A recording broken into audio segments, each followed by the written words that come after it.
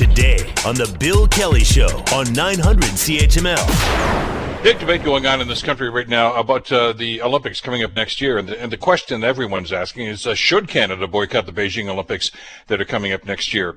The Canadian Olympic Chief Executive Officer David Shoemaker has weighed in on this, and he says pulling out of the Beijing Games is not going to solve the issues with China. The choices are to pull out, to barricade ourselves, to divide, to further polarize and say out of protest we're not going to go, or to engage and to be part of a conversation, to amplify voices, to speak our mind on things that are important to us of value, and to participate in the games. And we think when faced with those two choices and the lessons learned from Moscow in 1980 and LA in 1984, the choice is clear. Well, did we learn lessons from those things that Mr. Shoemaker was just talking about? Bruce Arthur, columnist with the Toronto Star, wrote a very poignant piece about that, and he joins us here on the Bill Kelly Show to talk about this. Bruce, thanks so much for the time. Great to have you with us. And a great piece, by the way. Thank you, Bill. I know that you talked to Mr. Shoemaker, and we're going to get into that in just a couple of minutes as well. Have we learned any lessons? As you point out, actually, even in the first part of the piece here, this is not the first time we've had this debate here. The debate up to the 2008 Summer Olympics, there was a lot of talk about not just Canada, but other countries were considering boycotting the games. Didn't really happen to any extent, and did we learn from that? I don't think we did at all. I mean, the arguments that David, and I like David, the argument that David Shoemaker brings up is that we have seen past boycotts and they didn't change things. But that's a false dichotomy. That's not really what we're talking about. No one thinks that if countries boycott the 2022 Olympics, that China will become a more liberal democracy with better human rights. That's just, there's no 1 + 1 = 2 there. That's 1 + orange = dishwasher. So that's not really the terms of the argument here. It's a moral and political choice. And the problem is it's a political choice first.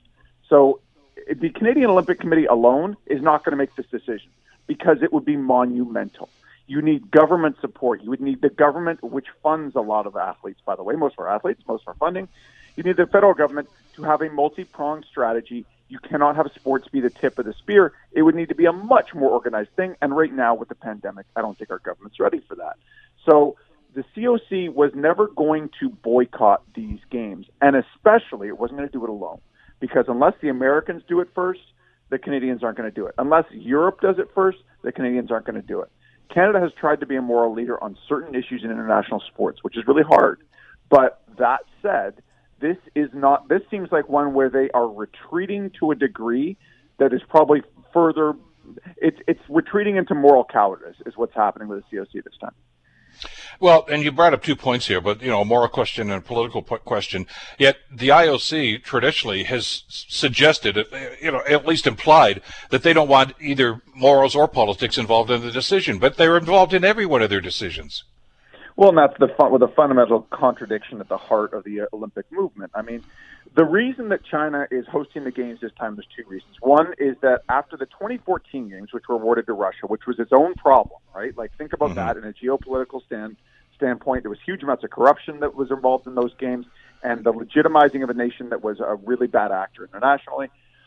Then after that cost $50 billion. That's how much the Russians spent. A bunch of countries after that pulled out from consideration for 2022. Sweden, Norway, Poland, I believe. And Ukraine was going to bid for 2022, and then Russia invaded Ukraine, which kind of highlights the whole problem there. And so they were down to Kazakhstan and China for 2022. And Kazakhstan didn't have the money, didn't have the international prestige. China will pay a lot of money, and they will make money during these games because there's very few countries where you're guaranteed to make money during Olympics. So this is the problem, is the IOC says it's for human rights, it's for gender equity, it's for trying to make the world a better place, but it also chases the money because that's the heart of the Olympic kind of showrunners movement as opposed to the Olympic movement of the athletes. It's about the money. And so you wind up putting countries and athletes in really terrible moral positions. If you're an athlete and you have strong feelings about Uyghur Muslims, about the 2 Michaels, about the way that China has gotten worse in terms of human rights since 2008, and in the 2008 games, by the way, they had designated protest zones and arrested the people who showed up, right? Yeah. So if you have strong feelings about this, you are going to be encouraged by the COC not to raise them on Chinese soil, only partly because you might get arrested. Like, that was one example David Shoemaker gave to me, is we're going to explain to them what the consequences could be. We're going to point to the National Security Act, which is what they've used to sweep up dissidents in Hong Kong. Like, they're going to be told, don't do it while you're there. And so that means basically meekly going along with the games with one of the world's truly malign actors, but one which has carved really strong ties to Canada and to the rest of the world. Like, it's not like the COC is going to be the only ones doing business with China. So the IOC puts people in impossible moral positions and expects them to go along and enforces the need to go along. And it's a big problem. And the other factor that you talked about there, the political one. I mean, let's address that too, as you did in the piece. That plays a huge part here. And I know back in the days when there was a concern about, Russia and Afghanistan, when Jimmy Carter at that time decided that he wasn't going to send the U.S. to the Olympics, and there were implications to that. And the phraseology was, don't poke the bear because there's going to be implications. I guess right now it's don't poke the panda, because China seems to get a pass from everybody. Well, and China is, when they strike back really hard. Like, think about, David Shoemaker was an executive of the NBA for 7 years with NBA China. He left in 2018. About a year ago, Daryl Morey, the then general manager of the Houston Rockets, tweeted, "Free Hong Kong." Mm-hmm. It cost the NBA hundreds of millions of dollars in the Chinese market. They stopped showing games. They threatened the players in terms of, or threatened the league in terms of, are we going to show your games in the future? It's a giant market, and again, the money talks. So that's been papered over, and it's going to be fine. But the message is sent, right? Like, no NBA player will ever criticize China again because it's bad for business. And that's the same with the IOC. The IOC has worked so hard to get Russia, even after the worst systemic doping conspiracy in modern history. They have worked so hard to get Russia back into the good books of the Olympic movement. The IOC bent over backwards to do that. And it's been difficult, but they've managed it because there's money in Russia. And they will do the same with China. They will try to stifle dissent. No IOC member will speak out against it. The money's too good. And so, ideally, and this is a point that Rob Kohler, who's the head of Global Athlete, who's one of the really good fighters for kind of a better, more moral international sports movement, he said, like, we should be adding human rights to the Olympic Charter. And I think that's actually, if you want the Olympics to be what the Olympics says it is, that would make sense. But the Olympics isn't going to do that, because the Olympics isn't about making the world a better place. It isn't about human rights. It isn't about any of that stuff. It's about harnessing the power of individuals, the incredible magic of the human spirit, right? Like, when you watch athletes, that is some of the best of us. And they're using that in order to make a whole lot of money and make a lot of very specific people rich. And that's how the Olympic movement works.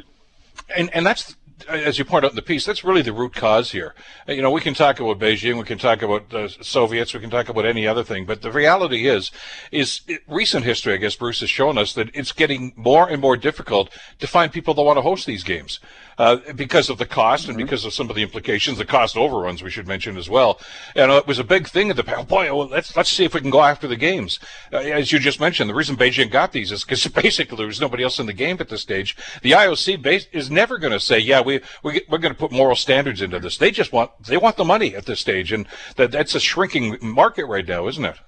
Well, and there's a flip side to that too, right? Like David Shoemaker pointed out, that Canada may want to bid for a games in the 2030s, and that would be leveraging existing Olympic facilities in either Vancouver or Calgary. I know the Calgary bid or the nascent Calgary bid failed a few years ago, but Canada, if Canada wants to bid for games, you have to play by the IOC's rules in order to do so. And Canada has been a little bit of an outlier when it came to the international conversation about doping. Canada has been admirable in that way.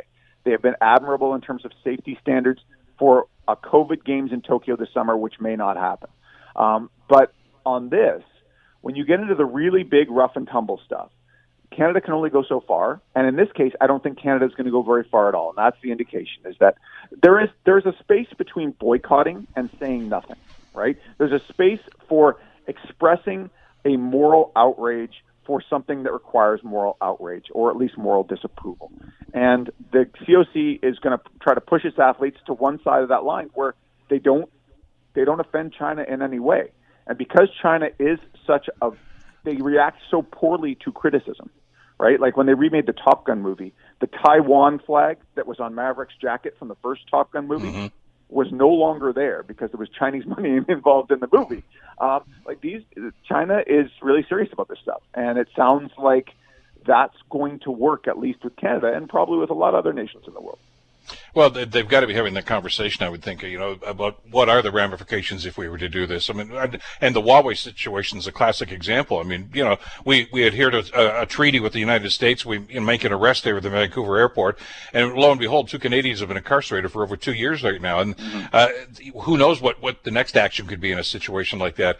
So what do? We just check our morals at the door and check our desire for humanitarian attitudes by some of these nations and just say, forget about it, this is only the games? Because that seems to be, from what you're suggesting and from what Rob Kohler was telling you, that's the only way you're going to stay in the game. Well, and that seems to be the plan. Again, the IOC has rules, and beyond the rules that we see. In Sochi, there was a lot of consternation over Sochi and how exactly how bad that was as a games in terms of, again, legitimizing a really nasty regime, which at the time was really cracking down on the LGBTQ community. I can remember one Canadian athlete, I believe, who spoke out about those games. It was a freestyle skier at the end of his career. I wish I could remember his actual name. And there was not a lot of approval from the COC. Like, he was not given a great job, buddy, from the COC, and he felt really, really kind of pushed out after making those statements. They were barely noticed by anyone until a few of us wrote about it. And so I think what's going to happen here is the COC is going to tell its athletes, look, in Hong Kong, people got arrested. We don't want you to get arrested, even though the Olympic Charter and the Olympic Agreement protects that. We would rather you not get into trouble. We don't want to offend our hosts. If you want to say something when we unveil our uniforms or when we unveil our team, which of course will be on Canadian soil, on a Zoom meeting, basically. This is a hard situation, and maybe athletes are going to say something, and probably they aren't. And we're going to see, because there's every incentive from their own Olympic Committee, from the IOC, and from the hosts will be to say nothing about the monstrous things that are happening in China and the ones that include Canadians or not. Bruce, we're just about out of time. Thanks for this. For people that have not read the article, it's still up on the Toronto Star webpage if you want to check it out. It really lays everything out for you. Thanks for the time today. Really appreciate it. Cheers, Bill. Take care. Bruce Arthur, of course, columnist with the Toronto Star. The Bill Kelly Show, weekdays from 9 to noon on 900 CHML.